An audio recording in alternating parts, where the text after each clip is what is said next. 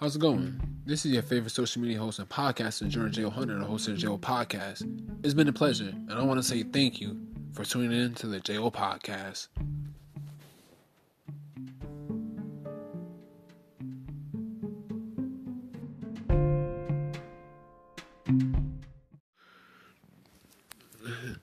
Yes, what's up with it? Yeah, this is the recap, going over the recap of the Celtics versus Miami game.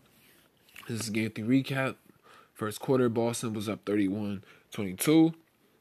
Second quarter, Boston 32-28. Third quarter, Boston outscored them 26-24. Fourth quarter, he outscored them 32-28. The total score is 117-06.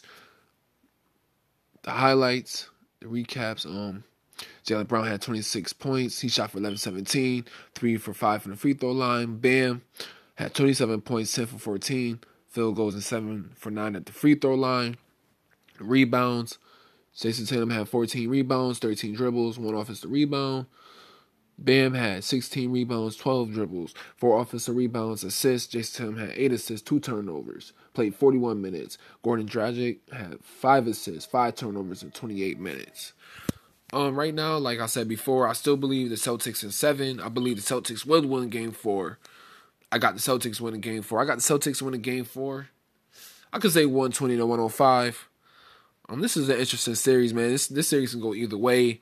You know, the Heat started off, came back, down double digits, both game 1 and game 2. But, of course, the Celtics was able to keep lead. The thing about the Celtics, them boys is young, man. So, they don't got a lot of experience. So, you know, they was about to blow a lead, but they was able to take it and win it by 11. I'm looking forward to game 4. Like I said before, I do have the Celtics taking game 4. Let me know what y'all think. I think everybody tune into the segment of Talking Sports recap of the Celtics versus Heat Eastern Conference Finals.